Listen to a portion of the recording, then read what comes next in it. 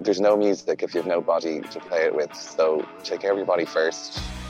You getting into the gym and you lifting weights and working on muscles it's physical therapy for the benefit of your playing.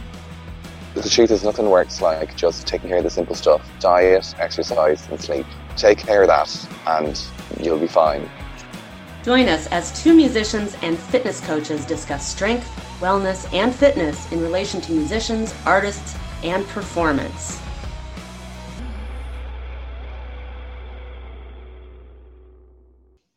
Hey everyone, welcome back to the Tuned and Strong podcast. I am one of your co-hosts, Angela McHouston from Music Strong, joined by my other co-host.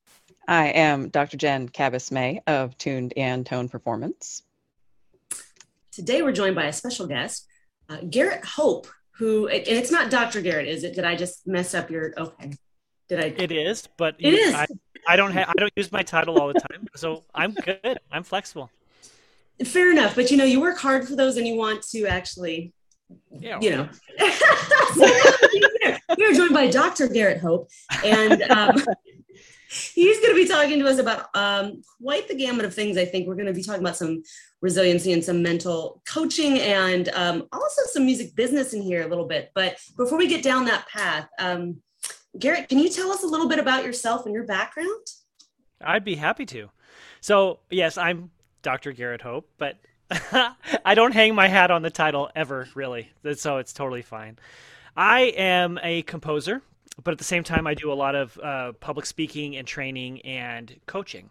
I coach creatives, primarily musicians and composers, on building their businesses. And with that comes a lot of mindset coaching, because we are our biggest obstacles to getting to where we want to be. I am also a recovering academic, where I got to the doctorate because that's the kind of minimum prerequisite for getting an academic job.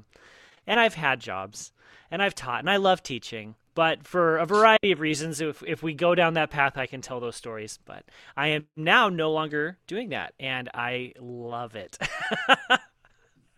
So I write a lot of music. I write primarily for educational ensembles, so a lot of high school and middle school bands and choirs and orchestras. But I do the occasional media project. So this summer I did a short independent film and other things. I'm a church musician, and then, like I said, I do a lot of coaching and speaking, helping other people.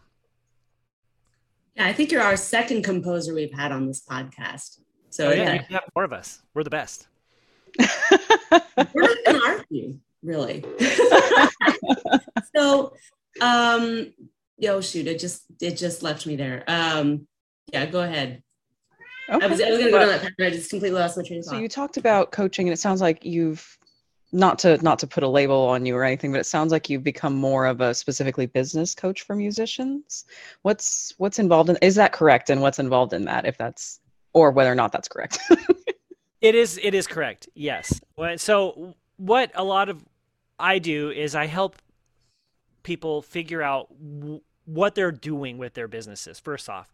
So we'll look at all the offerings that they have and create opportunities, or find the opportunities. And that word sometimes can mean different things to other people, but primarily the way I'm using it is different streams of income.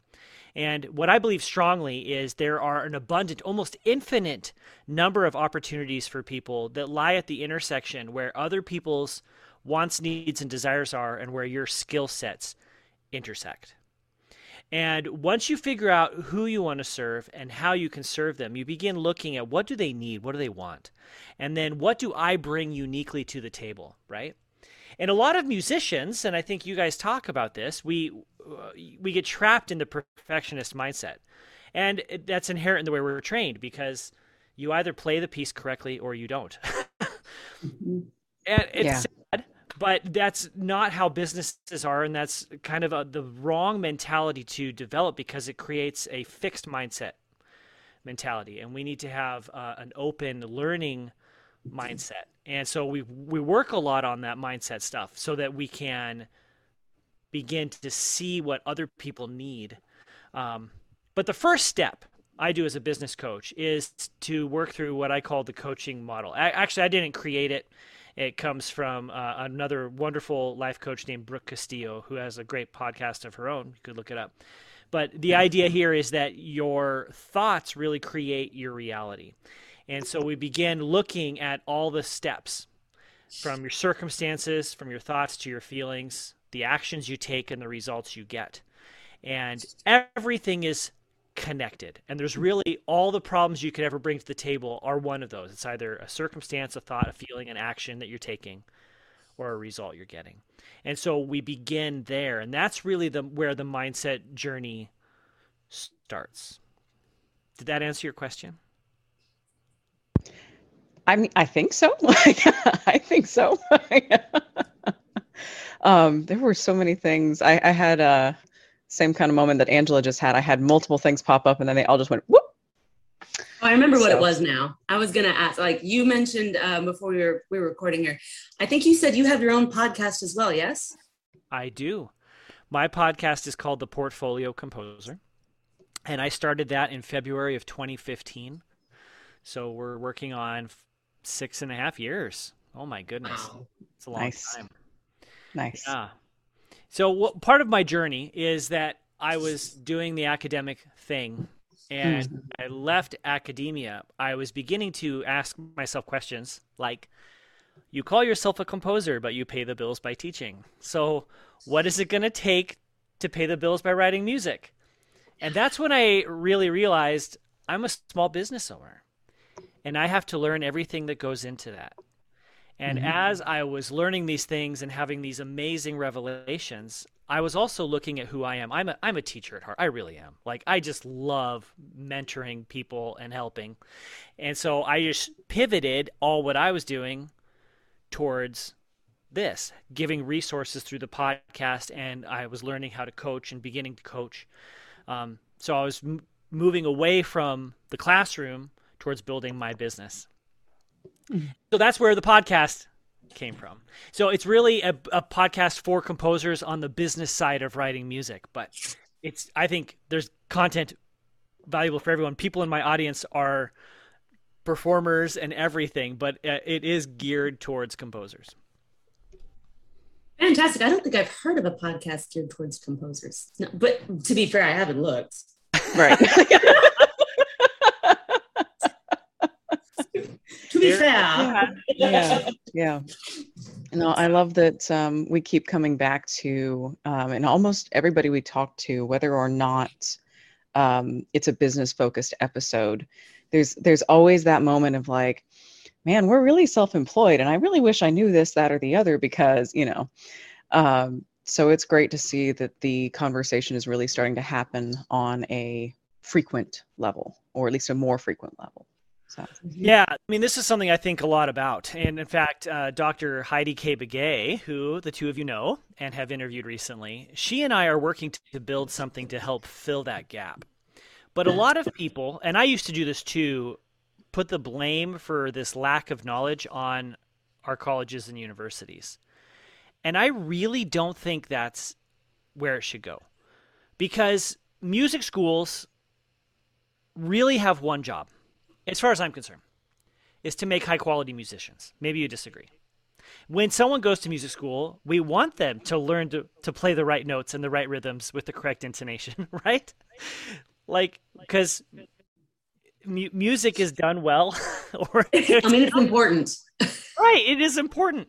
And if you've ever been part of curriculum design or kind of program, like educational, systematic type stuff, there are very limited spaces where you can begin to add in these kinds of entrepreneurship trainings. I mean, if you're going to, most undergraduate degrees are between 120 and 128 credit hours, right? So if you're going to add in 2 semesters of this stuff, what are you going to take away? I mean, we already require our music majors to spend like 8 semesters doing 1 or 0 credit work. Mm-hmm. It's ridiculous. Mm-hmm. So what I think the real problem is that our schools of music education are promising jobs on the other end. When I was in my master's degree, I had one of my supervising professors say to me, this was in 2005-ish, say, Garrett, this is a great time to be in grad school because all these baby boomers are going to retire and they're going to need to hire you. So I start my doctorate in 2008, and that's when the economy just tanks. And colleges and universities, well, first of all, a lot of professors who could have retired chose not to. And honestly, this is a profession where you don't have to. You can die in your job. And we all know that creates its own problems, right? Yeah. But colleges and universities, as these positions did vacate, many of them chose to either transition them from tenure track jobs to contingent jobs like adjunct, or they just got rid of the tenure line altogether. And so all the promise of jobs, the carrots that were dangled in front of me and my peers 20 years ago, 15 years ago, were no longer exist. And you look at the job market now, and any job that's posted, there's more than 100 candidates that are all equally qualified. Mm-hmm. And I think that's the real problem. We want to become good musicians. I want people to play music excellently, like without a doubt. But I don't think our schools are doing a good job of saying the reality is you're going to graduate and you're going to have to know how to run your own business. You're going to have to know how to identify an audience. You have to know how to market yourself. You need to know how to sell your product. And what are your products? What are you going to do? How do you build a teaching studio if that's what you want to do?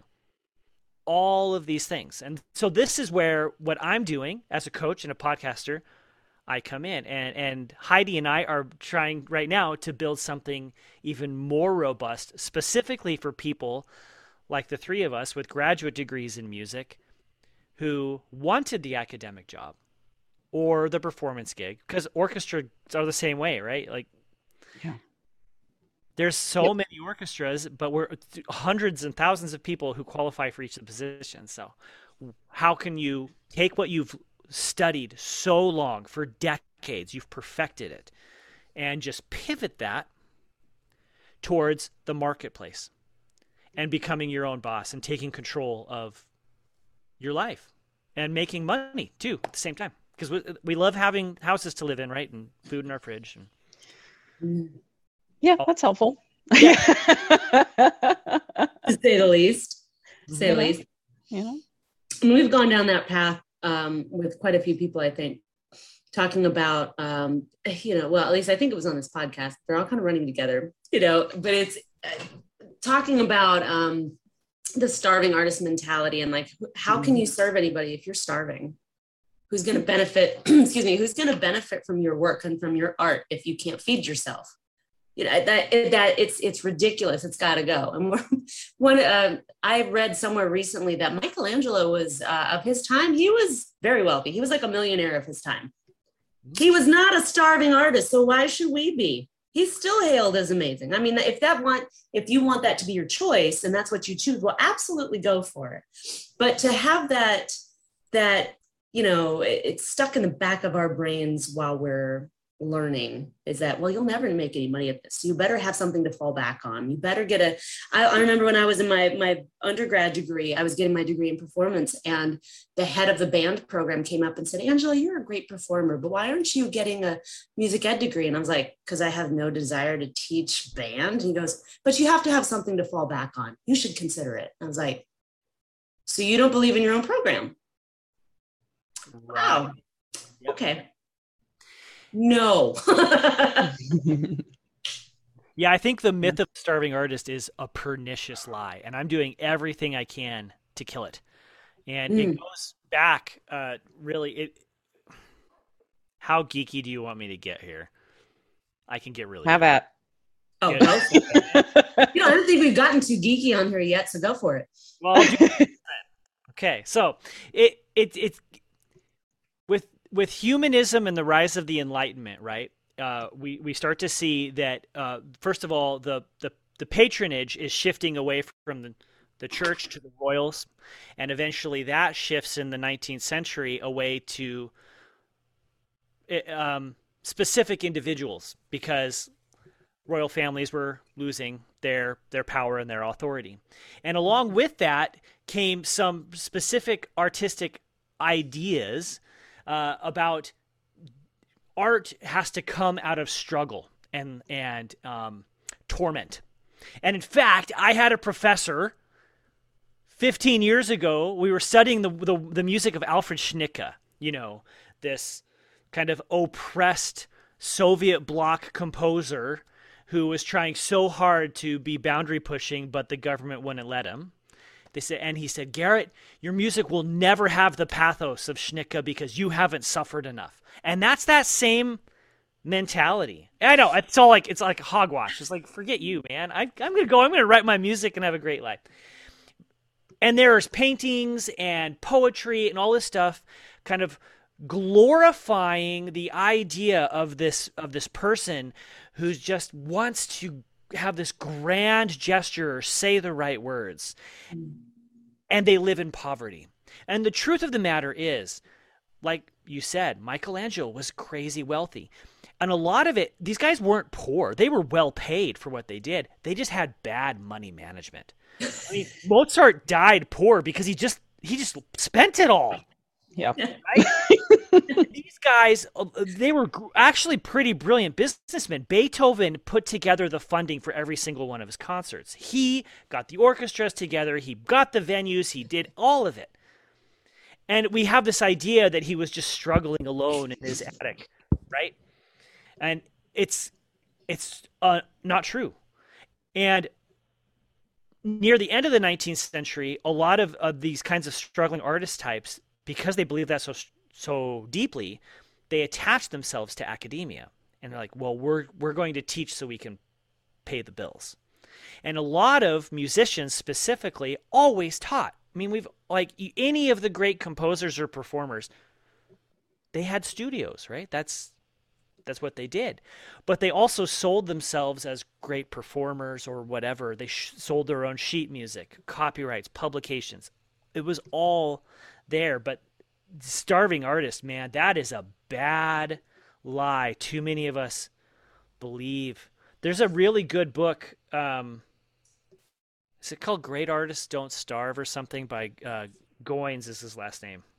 I'll have to look that up. But I think I've seen it. I think I know what you're talking about. Yeah. I mean, yeah, it's all a lie. Yeah. Yeah. I don't want to go too far down this path, but I do think that it's tied into just in general I feel like personal opinion time. I feel like there is a glorification of dark, depressing, hurtful media. Yeah. In our current culture. And there's some beauty in that. There's some beauty in the person who creates something in a terrible situation. But I would say, well, if we're going to go that route, let's look at Messiaen, his quartet. He created something beautiful that was also positive. Mm-hmm. Not something that's like, well, I'm in despair and I'm going to take you and drag you down with me. If that's all if that's all your media diet consists of, yeah, you're going to start getting depressed and you're going to hate yourself and you're going to see the world that exact way. So if all you hear is, well, I haven't suffered enough to be a truly great artist, or I'm not starving and so therefore I can't. If you hear that enough and you believe it, you start believing it. Mm-hmm. Yeah. What you going to do? Well, then you begin thinking you're not good enough. Your music's not worthy. Right. No one wants to listen to it. You don't have anything to say. Mm-hmm. Mm-hmm. Mm-hmm. Yeah. That actually ties. I'm going to go off on a tangent here, Angela. So if you've got something, have at. Well, I was just going to say this actually ties really well into one of our recent episodes with Vinny Shilshevsky, who is a really a successful trumpet player here in Nashville. I'm in Nashville, Tennessee, by the way. He's a really successful trumpet player. He's a studio musician. He's been on tour with, I think Martina McBride was the longest one that he did, but Keb Mo and Steven Tyler and you name it. Like, he's played with everybody and he's just got the best attitude. And, at the very end, he started talking about being successful and charging $1,000 a day to be able to do like what he thought it was crazy. And then he realized, with the amount of experience that I have and what this is worth to me, to go on tour and to leave this and to do this and make it, it's not crazy at all.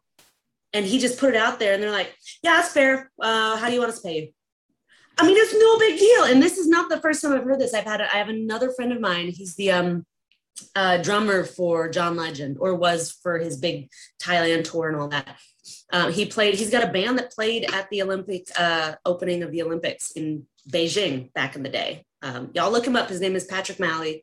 He has a band called Cyrus, which is with his brother. They're both like well over 6 feet tall white dudes. His brother speaks fluent Mandarin. It's the oddest thing I've ever seen. So, I mean, they're really cool, but he's like, yeah, I want to get you out on tour with John and, do with what you do. And I think you could charge $1,000 a day. And I went, excuse me? So coming from, it's not like in the business, it's not unheard of, but depending on what you've been taking in on what your worth is and what you are worth and what you're allowed to charge and what's okay, what other people charge, that could either seem like, yeah, like in Vinny's case, it's like, yeah, absolutely. That's totally worth it. Or I'm not going out, whatever. I don't have to. And in my case, it's like, that'd be amazing. I'd change my whole life. It's totally different.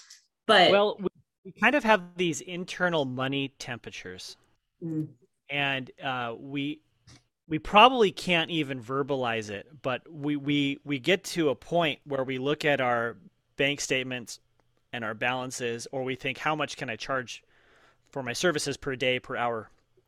And then we're like, oh, that's too much. And you get uncomfortable. But the only limit there is in between your ears.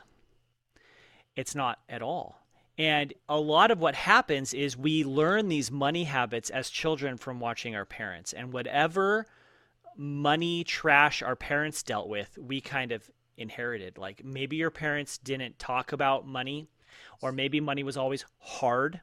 So we believe money is hard. Like it's got to be difficult to like manage it, to have it, to grow it, and all these things. And that ties into this kind of internal temperature we set for ourselves.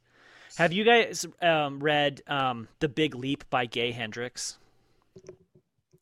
Fantastic book. And he talks about what he calls the upper limit problem. And this is in terms of performance, but I think we do it with our money too. So have you ever experienced in your life when you do something really big, something major, you've set this huge goal and you achieve it and it's like, I did it. And then like the next day you're like, I suck.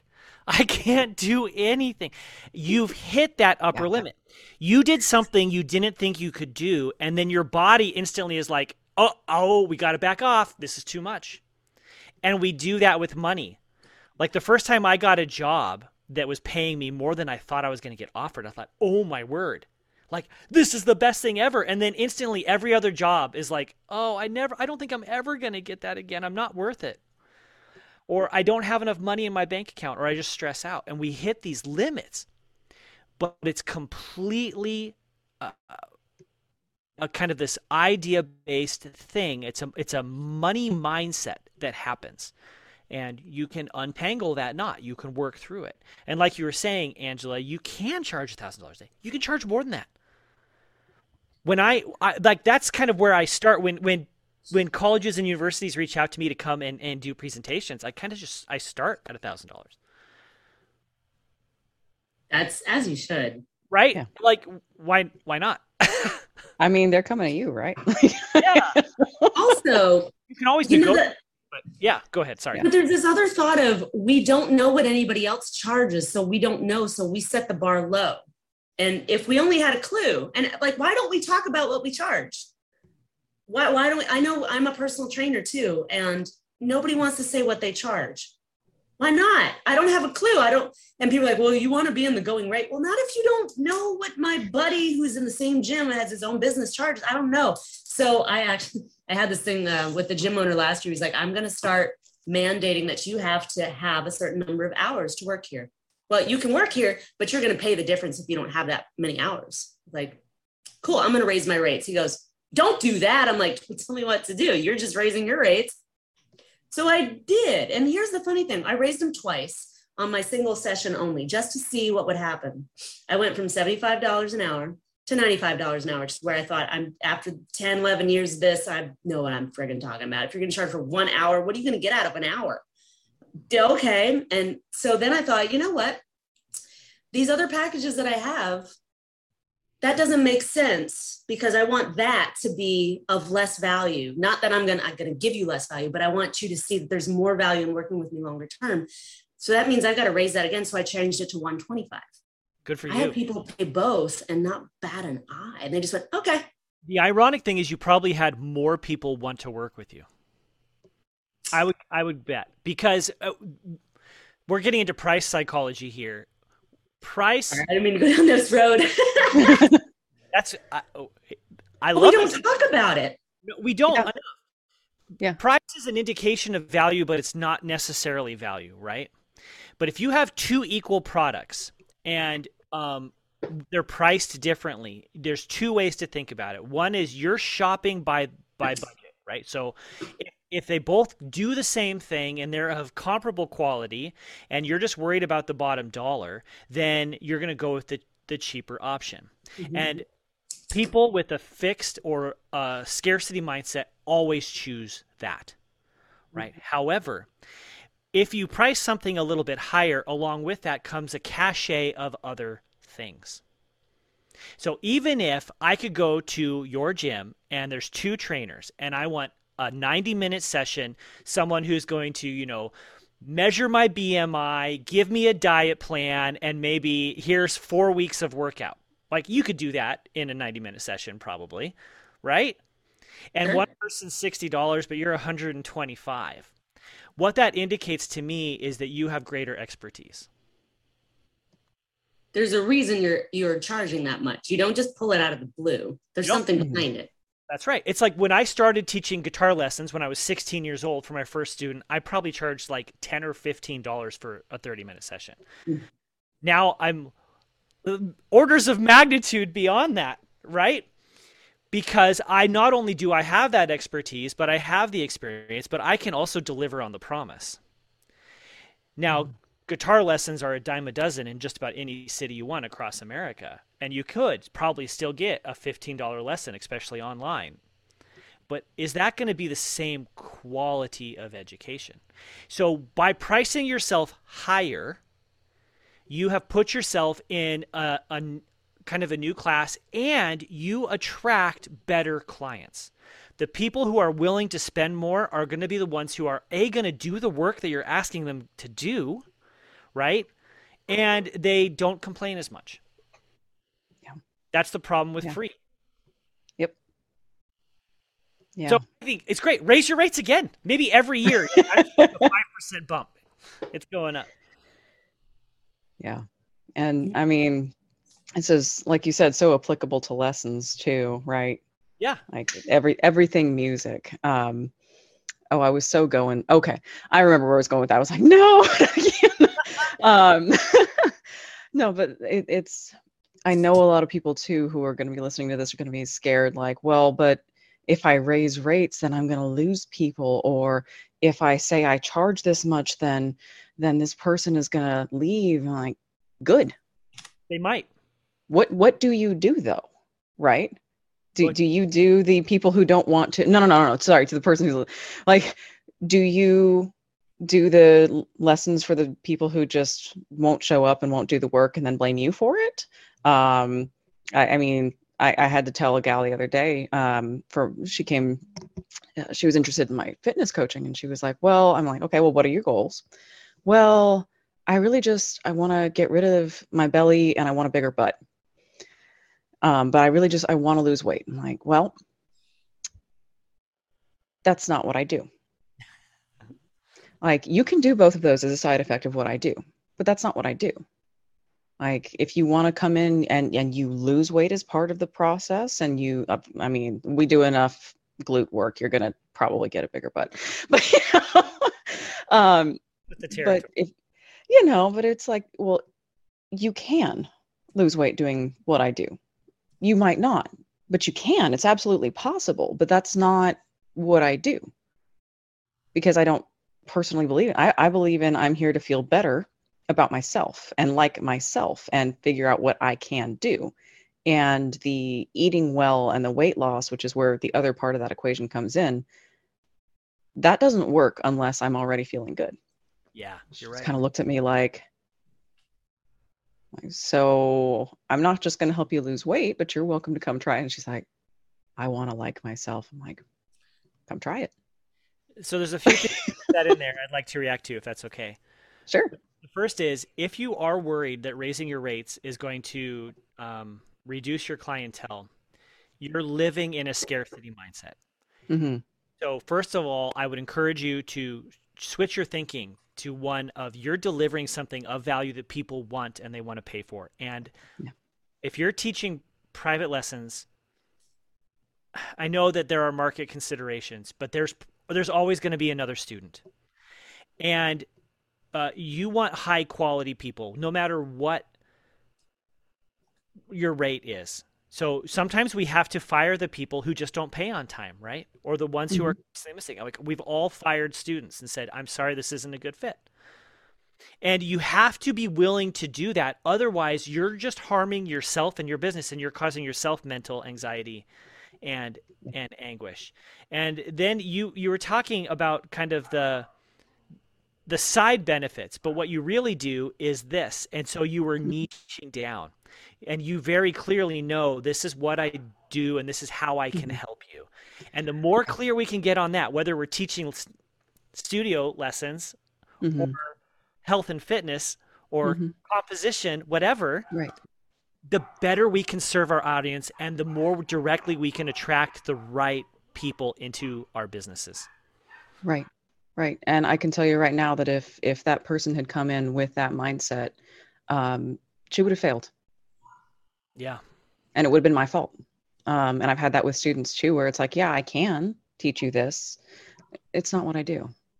So I don't want you to come in and pay me for a short term and cause me a bunch of anxiety because I'm not giving you what I want you to have, or I can't, or whatever, or you're just not the right fit for this. And so you're failing, and therefore I think it's my fault. Yeah. That's not worth that. So we're going to take a quick break, and we're going to talk about the Ultimate Music Business Summit, because we haven't gotten on this point yet, but Garrett is working on this with Heidi, who we have just interviewed. And that is something that we are going to, we are promoting and we are sponsoring, and we are happy to be part of that. So we've got a commercial that we are going to take a break to hear. And when we come back, we're going to continue this conversation. Hey there. My name is Dr. Garrett Hope. I am a composer, coach, podcaster, and speaker. I've been focused on building my music business since 2014 and helping others build theirs since 2015. I want to tell you about the second annual Ultimate Music Business Summit we are organizing. It'll take place early January of 2022.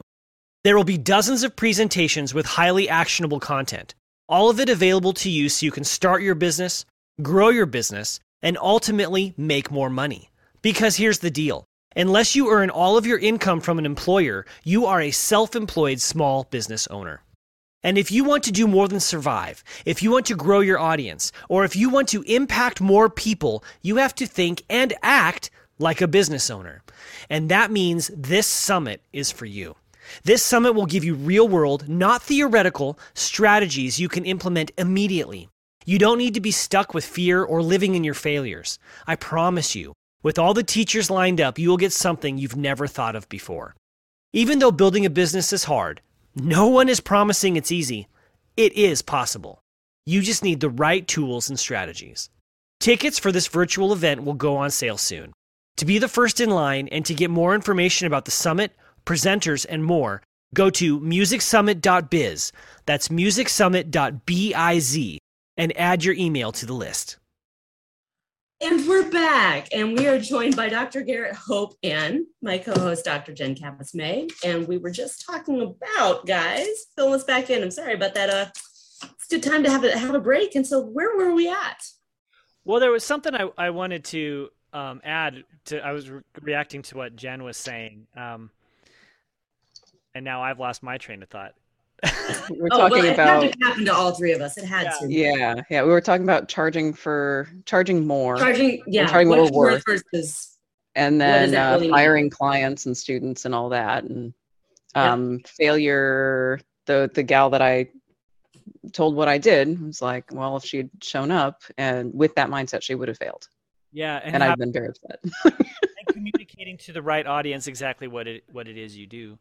And sometimes people just need accountability. Like right now, I'm working with a guy who I needed to get back into resistance training, which is something I had not done for a long time.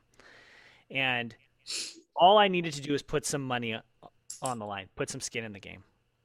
Because like my interaction with him is all over Discord, and he's just like, here's your routines, here's what you got to do. But it's just because I've paid him a couple $100. I'm like, I'm gonna do it. Mm-hmm. And you guys probably see that as fitness experts too. You just need the accountability, and money helps with the accountability sometimes. Yeah. Let's see it with myself. Yeah. What do we don't value free? How many free things have I downloaded and not used? Not used at all. Yeah. No, but the things the more expensive a thing is, the more I'm likely to use it. Yes. There's more value. There's more on the line. There's more investment. Whereas free, it's like, oh, this could be helpful. I'll look at it later. That later never happens. Or it might happen and you don't remember what it was, or it just doesn't have as much value. Mm-hmm. So yeah, that's why I don't give free sessions. I'll give free consults, and then I can tell you if I can help you or not, but I don't give free sessions. Also, I got to design somebody a program. I don't just do stuff. There's more to it. You're not going to get out of a free session what you would out of a program. Right. Yeah. Yeah. I don't give free coaching sessions either, but I'll give an initial consult because not everyone's a good client or a good fit for what I'm going to do. Right. Yeah. Exactly. So you want to make sure you're matched up with the right coach, with the right trainer, with the right teacher, with the right person. Yeah. So we went down this beautiful rabbit hole. And before we go back to Jen, whatever, like you said, do you have anything? We derailed this way. We go back to what you're talking about. Garrett, have you heard of the book? It's by, I'm going to say his name wrong. I want to say Walfred. That's not his name. It's Waddles. Alfred Waddles. Oh, the old, like it's 100 years old. Yeah. I just finished it. Did you really? Yeah. The Science of Becoming Rich, I think. Yeah. I've read a lot of Napoleon Hill's stuff, who came just after him, but it's that same kind of idea. Yeah. It's a quick, I would say it's not a quick read, but it's a very thin. He gets to the point pretty darn quick, which I appreciate. He doesn't go on and on about this, that, and the other. And the language is old, so it's a little bit to wade through, but it's not as, it's pretty thin. And I started going through it, and this week I finished it. And he basically says, don't waste your time with this. Don't waste your time with this. Focus only on this. And I want you to read it every day. And until you have really invested this, don't read anything else, because this is the most important thing. You getting wealthy, you getting rich is the thing that can help the most people, and not just help your life. You're not doing this to just buy a yacht and cruise around and be stupid. Nothing wrong with buying a yacht, but you have a goal. And so you have to get, focus on what is your goal with this? Why do you want to be wealthy? What are you going to do with those riches? Why is that important? And then, like you said, when you see exactly what you want, it manifests, which is the weirdest thing, but I've seen it happen. Oh, yes. Yeah. So my daughter, who is 13, and if she's hearing through the door, she's going to hate this, but she just got braces, and it's $6,000. And like, where is this money going to come from? Well, after praying and manifesting it, like I got some new clients and some new gigs, and it was exactly $6,000. And it was just what I needed to pay for her braces. And yeah. And that number was probably stuck in your brain, right? Oh, absolutely. Mm-hmm. Yeah. You thought about it all the time, $6,000, $6,000, $6,000, $6,000. And then your brain was like open to looking for these opportunities, and suddenly they're there. That's how it works. That's right. Gratitude. He also mentions gratitude, and gratitude is a huge thing, huge part of that. So for anybody who doesn't know, about a month ago, I was driving to the store, and somebody smashed into my car at a stop sign and totaled my car and left me, hit and run. just minding my own business about a mile from the house. And I was like, just going for stuff for dinner. And 2 hours later, the police hadn't even been dispatched because they were too busy with other people. So I wasn't an injury, so I wasn't important. So, you know, and I, of course, I had a pity party of why is me? This is my 5th wreck in this car. All of them were people hitting me. Why is me, you know, why is my car a target? Why me? You know, big old pity party, right? And then I can say this now because it's going to be released in a little bit, but I had a friend and I told him what was going on. And he's one of those guys that he has every tool known to man and he can fix everything. And, you know, he's the guy you want to know. He's like, are you a mechanic? Basically, can I fix anything? Yeah, sure. So he goes, well, I've seen pictures of your car. I don't think it's totaled. I'm like, I don't think it is either. He goes, you drove it, right? I'm like, I drove it up on the tow truck. And he goes, let's go get it. So we got a release from the collision place saying, it's dangerous, you can't drive it. We no responsibility. I was like, it's my car, give it back. And so we went and like the sun had already set. We're like in the back of this collision place. It felt like we were on this like we were stealing, which is funny because it was my car. We're not, we had permission, but it was really funny. We literally hooked up a chain to the car and we pulled the body away from the tire. We deflated the tire somewhat, pulled the body with his car, with his giant diesel truck, pulled the body of my car away from the tire, reinflated it. Been driving it for the last 3 weeks. It's fine. Wow. That next day, I cannot tell you how much gratitude I had in that moment. I recorded it on Snapchat because I was a crying, giggling, excited, goofy mess. I was just, because I wanted to remember how grateful I felt that suddenly I had no car, no transportation, no money, no rental car, no nothing. And I was like, oh my gosh. And then suddenly it was all returned to me. And I was like, oh my gosh, I have never been so grateful to have my vehicle back. And I wanted to record that. And that feeling suddenly just spilled into everything else. I was so grateful for this and this and this and like all these little things, just immense gratitude. The next couple of days, I got a bunch of inquiries of new clients and I got a wedding gig, and I hadn't had a wedding gig in years, and out of a text from someone I'd never met, and like all these things just in the next 48 hours. And the only thing I can think out of that is because my mindset shifted to gratitude. Yes. Which sounds funny. Not to but me. Think about how grateful we are versus how ungrateful we are when you think about it. You know, I think having a gratitude process every day, like part of my routine is to wake up early and meditate and just be grateful. Just write it out, you know, like, and it could start with really simple stuff. Like, I'm grateful that I'm alive today. But if you can even get to the deep stuff, and this is sometimes what I work with my clients, like, can you get grateful for the really hard things or the stuff, the good stuff that's coming out of the really hard things?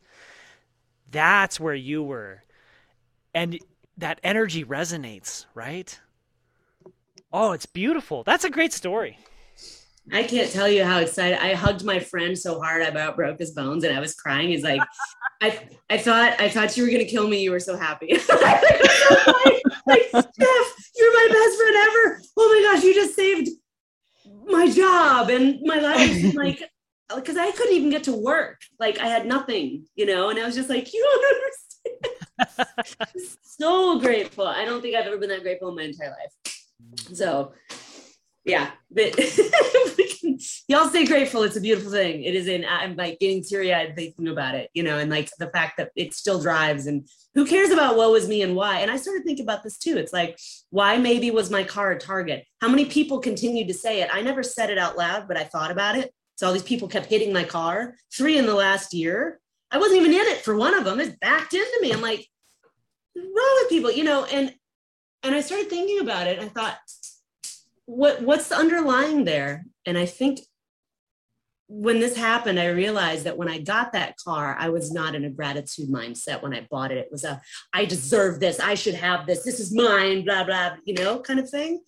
So I think it's okay that now that it's totaled and I could still drive it, the next vehicle is going to come from a better place. I don't think it's a target. I think it was more of an outward manifestation of me, the driver, the owner. You know, sounds kind of silly, but it's the only thing I can think of. I can believe it. Right? Mm-hmm. So if I don't know if that's a hard pivot or a not hard pivot. I don't know where you're going to go, but we went down that path for a long time. Then Oh, that's okay. Whatever. It's all good stuff. Yeah. And it's a fun story to share. If you want me, anybody who wants that video, let me know and I will post it. And I'm like, I'm so happy. Oh my God. I mean, it was just exactly like that. It's wonderful.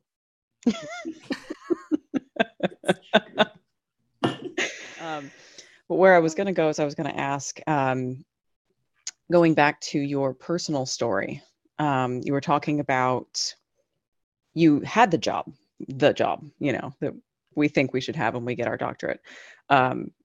And you found that there was something missing. And so you pivoted. And I know a lot of us struggle with that shift. And with, is it right? Is it okay? We've talked about this multiple times, Angela and I have, with multiple people and just on our own. But I was curious what caused you to make the shift, especially since you had the job. These are in air quotes if you're listening to the audio only. Especially since you had the job. What caused that shift? What was the mindset? What did you find that got you to go that direction and feel good about it?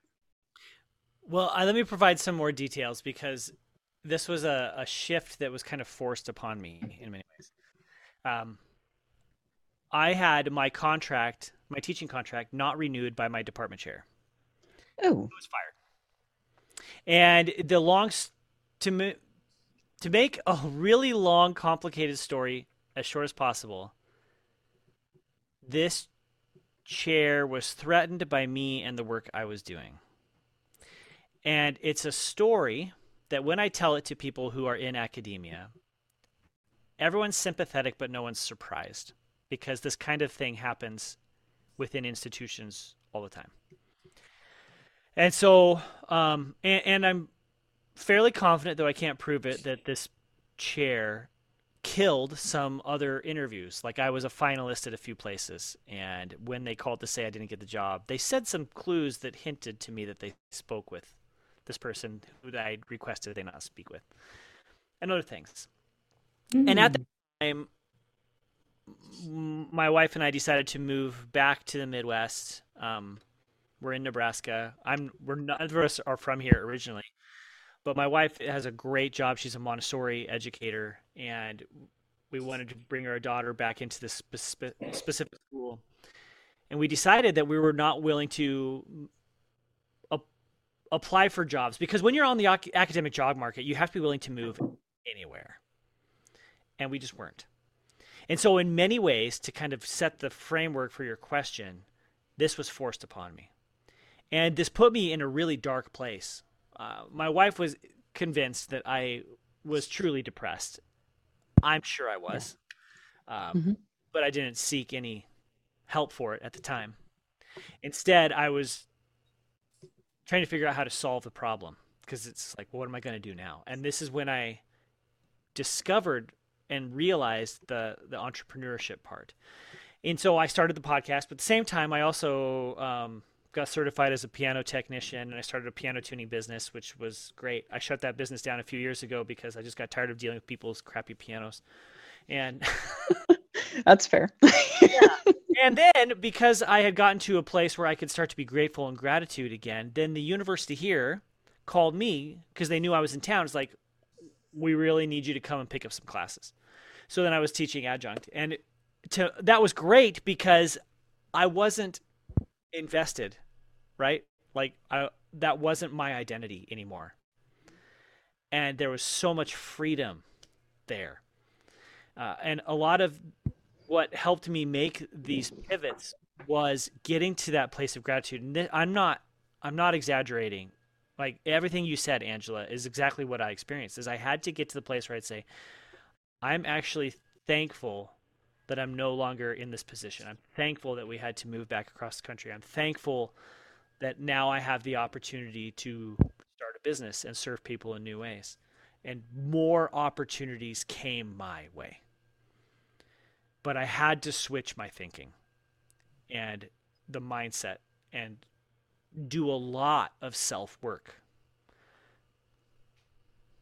I hope that I was answering your question, Jen. Is that I think so. okay? I think so. Yeah. I love that story. Yeah. I mean, I think it's how many of us can look back on a time in our lives where a negative was turned into a positive. The difference is when you are able to shift your mindset in the moment to see the negative as a potential positive. Where is the gift in this? Where is the opportunity in this? What am I missing? There's something right here. Right here. I know there's something, like we talked about this when the whole pandemic started and we were forced to stay home. And then we really got to working on this podcast for one thing, like we were like, well, we got time now, and I did a whole bunch of stuff that I had been putting off. It gave me the impetus to get it done, just to feel like I'd put it off because I felt like I didn't know what I was doing. I didn't know what I wanted to do. And I thought, well, let's just start with there's a series of instrument specific workouts. And I just did them on Instagram Live and went, I'm going to write these out. They're going to be real short. They're just stuff you can do before you play. You're sitting at home anyway, no equipment. And that took on a life of its own now. It's this whole thing. It would have never happened. Yeah. And I'm really glad it did, because I was like, oh, I'm going to write this whole series of books. People don't want books. They watch videos. Yeah. There's a good thing in that, Yeah. Tony Robbins teaches that no matter what happens, you can always ask, what can I learn from this? What good is happening here? And some simple questions like that help get you out of that dark space, right? And out of the but it's really hard to even get yourself to ask those questions. Yeah. When bad stuff happens and you just say like, what's good here? And in the moment you're like, nothing. Yeah. right? Yep. And I was thinking the whole thing about my car was the same situation. Yeah. The day you got hit, it was not a good day. And what's funny is it had just been a good day. I had just gotten off a video call with someone at the Grammys with Music Cares, and they were going to partner with me. And I'm like, this is awesome. I'm going to run to the grocery store and go stuff for dinner. And then, Yep. life. But we want to be careful here, because I think you can't run from your emotions, and you can't like bury that grief and frustration and anger you experienced, right? Like let yourself feel it, but you also can't live there for days and days and days and days and days. Yeah. And from everything I've experienced and witnessed too, that the urge to run away from it, like, okay, but when it comes back out, it's going to be doubled at least.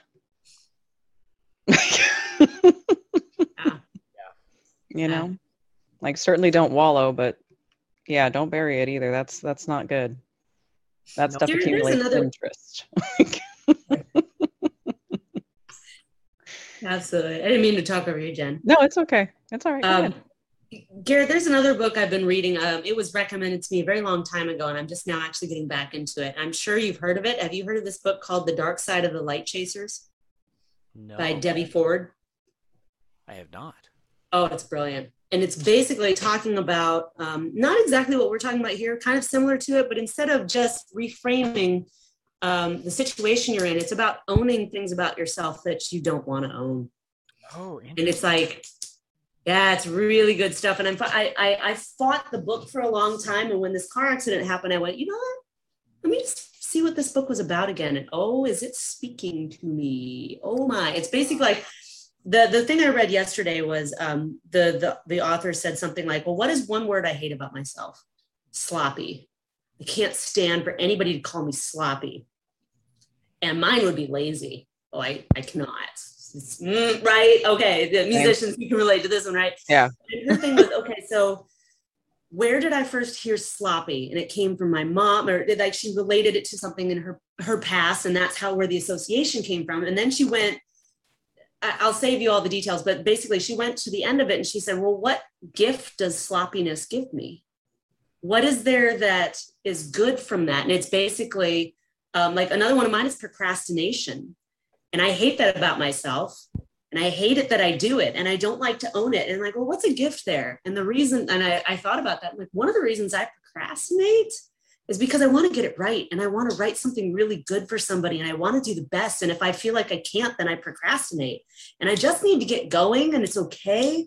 But that's a gift to that person, sort of, but like thinking that, like reframing that negative aspect of yourself in a way that it turns it into a gift. And then you start the whole premise of this book is basically owning those parts of yourself that you don't like. And this is how you can, when you own them, you're open to more gifts that they have to give, instead of just pretending that you can't embody that emotion. Everybody has every emotion. All of us. I love that. I love embracing the whole you, right? And it's not like you're not trying to necessarily correct the problem. It's more like, this is who I am. Yeah, exactly. My older brother was severely handicapped. He had cerebral palsy with some significant mental retardations. And so when I was growing up, part of my normal was living with someone like that.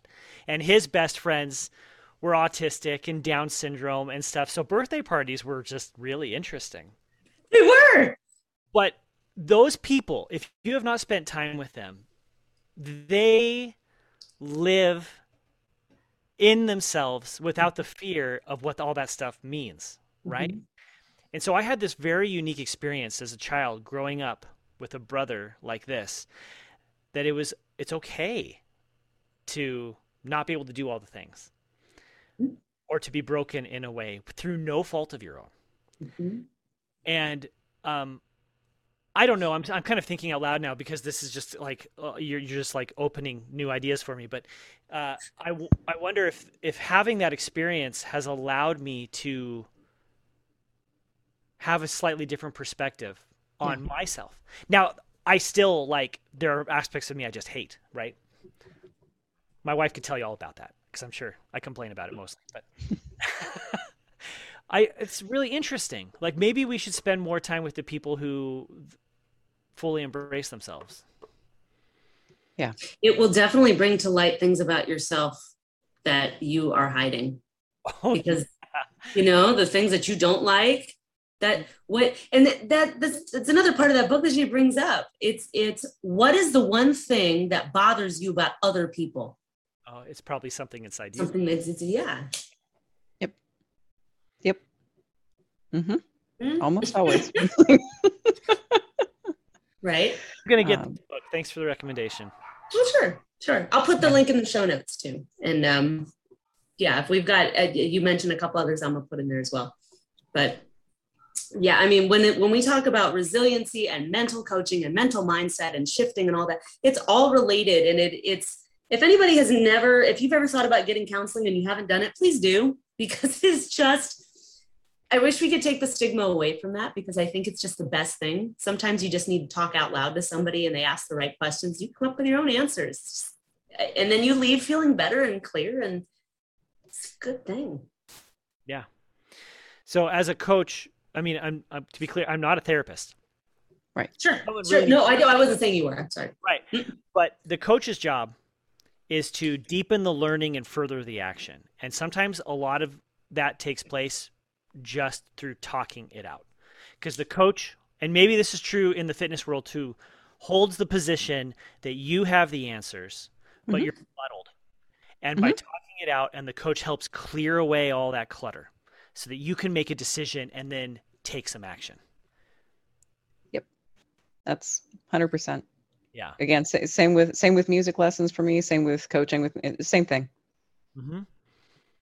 Yeah. So we were talking about being a self-employed person and business, not music business necessarily, but business. And there's another book which I'm sure you guys have heard of. It's called Building a Story Brand by Donald Miller. And he talks an awful lot about being the guide, because every hero needs a guide. And that's exactly what you said. I just like the way you framed it, that the coach, like, you hold all the answers. The coach just kind of shows you them. Yep. Yeah. Well, how did you say it? Well, the coach's job is to deepen the learning and further the action. So we hold the space. So sometimes you need somebody else to just believe that you can get there. Mm-hmm. And the coach will do that, and the coach will walk through with the process, but you have to discover it. Because if I tell you exactly what to do, I've taken away your initiative and your drive. And sometimes there's a little bit of consultation that happens if someone comes to me and they're like, I don't know how to sell my music. Well, here's some steps you can take. But for the most part, it's what do you want to do? How are we going to get there? Let's figure it out. Yeah. And so can you transition real quick and telling us about what the Ultimate Music Business Summit is? Sure. Yeah, good time for that. Right? Great time for that. Beautiful segue. So last year, in the midst of, no one knew what was happening with the pandemic and everything was still up in the air. And it was everyone's stressed and musicians were really in a bad place because we lost gigs. All of us lost gigs, tens of thousands of dollars worth of gigs and opportunities. I wanted to create a resource for people to help them. So I created the Ultimate Music Business Summit, and it took place first weekend of January. And it was a couple dozen presentations, and the idea was to get actionable advice so that you could take control of your business and your life in 2021. Well, we're repeating it. Except this time I was smart and I built an executive team. So it's not just me, it's Dr. Heidi K. Begay and Arthur Brewer, who's a composer and business owner who lives in Portland. And so together we're building this thing again. It's going to take place the first weekend of January. So January 6, 7, 8 of 2022. We already have 32 presentations and a keynote. It's going to be amazing. It's going to be actionable advice. And I really mean that. We're telling the presenters what we want is people that can come, and presentations will be anywhere from 20 to 45 minutes, maybe an hour. But you could walk away and there's at least one thing you can do to move the needle. And so the overriding philosophy is you are a small business owner. No matter what you do within the world of music, you have to control your mindset. You have to know what you're offering. You have to know how to build a relationship with your clients, networking, marketing, PR, all of that. We're trying to cover as many things as possible. There's something for you no matter what you do. So there will be a very low cost ticket option, and that's just to cover the expenses because we're going to do this on a platform that allows us to have live presentations with Q&A with the presenters so that you can interact with the people that are there. And then we're working to get sponsors such as this podcast and a few others, and we'll have a virtual showroom space. So we're hoping people can go and learn more about everyone who's helped bringing this thing to life. But then we're also going to be selling an all-access ticket pass. This is something I did last year too, because it's so much. If you have the time in your life to sit through every presentation, and we're building the schedule as we're recording this, so we might have two things happening at once or more. We're not totally sure yet, but there's no way you can take it all in all at once. Can you? It's like almost 35 hours worth of content. Take what? Who can do that in 3 days? So with this all-access pass, it allows you to essentially have the recordings for life. We'll create a membership site so you can go and you can watch it at your leisure. And that's really where the value is. And we're talking, we're going to initially offer it at last year's rate, which was $67. But by the time we get to January, it's going to be twice that. So it's going to be around $137. But 30 plus hours of content for $137. That's a steal. And it's stuff that you can go and apply to your business so that you can do all these things better and ultimately make more money. And Angela, you said this too, like we don't want to be rich to be rich. Like I want to be rich so I can help other people. I want to be able to fund their products on Indiegogo and the projects on Kickstarter. I want to be able to go to concerts. I want to be able to help others. And I can only do that if I have the money to begin with. And we want you to have money too, because a rising tide lifts all ships. So that is the Ultimate Music Business Summit, and I'm just so excited about it. Oh my gosh, I'm over the moon. The presenters we have and it's gonna be great. I'm excited. I want to get this. I'm actually I'm gonna be doing rehearsals, and I have a concert during that entire 6th to the 8th, so figure. But I have spent the last decade trying to figure out my business as I go. If I can skip some more of the next decade in 3 days, I'm all for it. Yep. Yeah. If, Yep. if there's just one thing that can help you move the needle, it'll be worth your time, right? And Yeah. we can talk about ROI. So let's say you pay the full rate, and if you get the ticket early, you won't. But let's say you spend $137, and you make one decision that ends up being worth $5,000 over the next 12 months, right? That's a pretty good ROI. Yeah, that's exactly it. And that's a great way to position. If you are a self-employed person, as most of the people who are, I think, listening to this podcast, that's a fantastic way to to position your selling points as well. You know, if what I do, when you spend this much, allows you to make a decision later on that makes you 10 times as much, is that not worth it? I would say it is. Yeah. No, we're not promising you're going to make $5,000, but you could. Right. There's information there that if you apply it and you take the action on it, because you have to do the work, Yeah. you will reap huge rewards. Exactly. And if you are filing a Schedule C, if you receive 1099 income at all, doesn't matter if you filed as an LLC or S Corp taxation, the government thinks you're a business. So you're paying FICA and all this other stuff.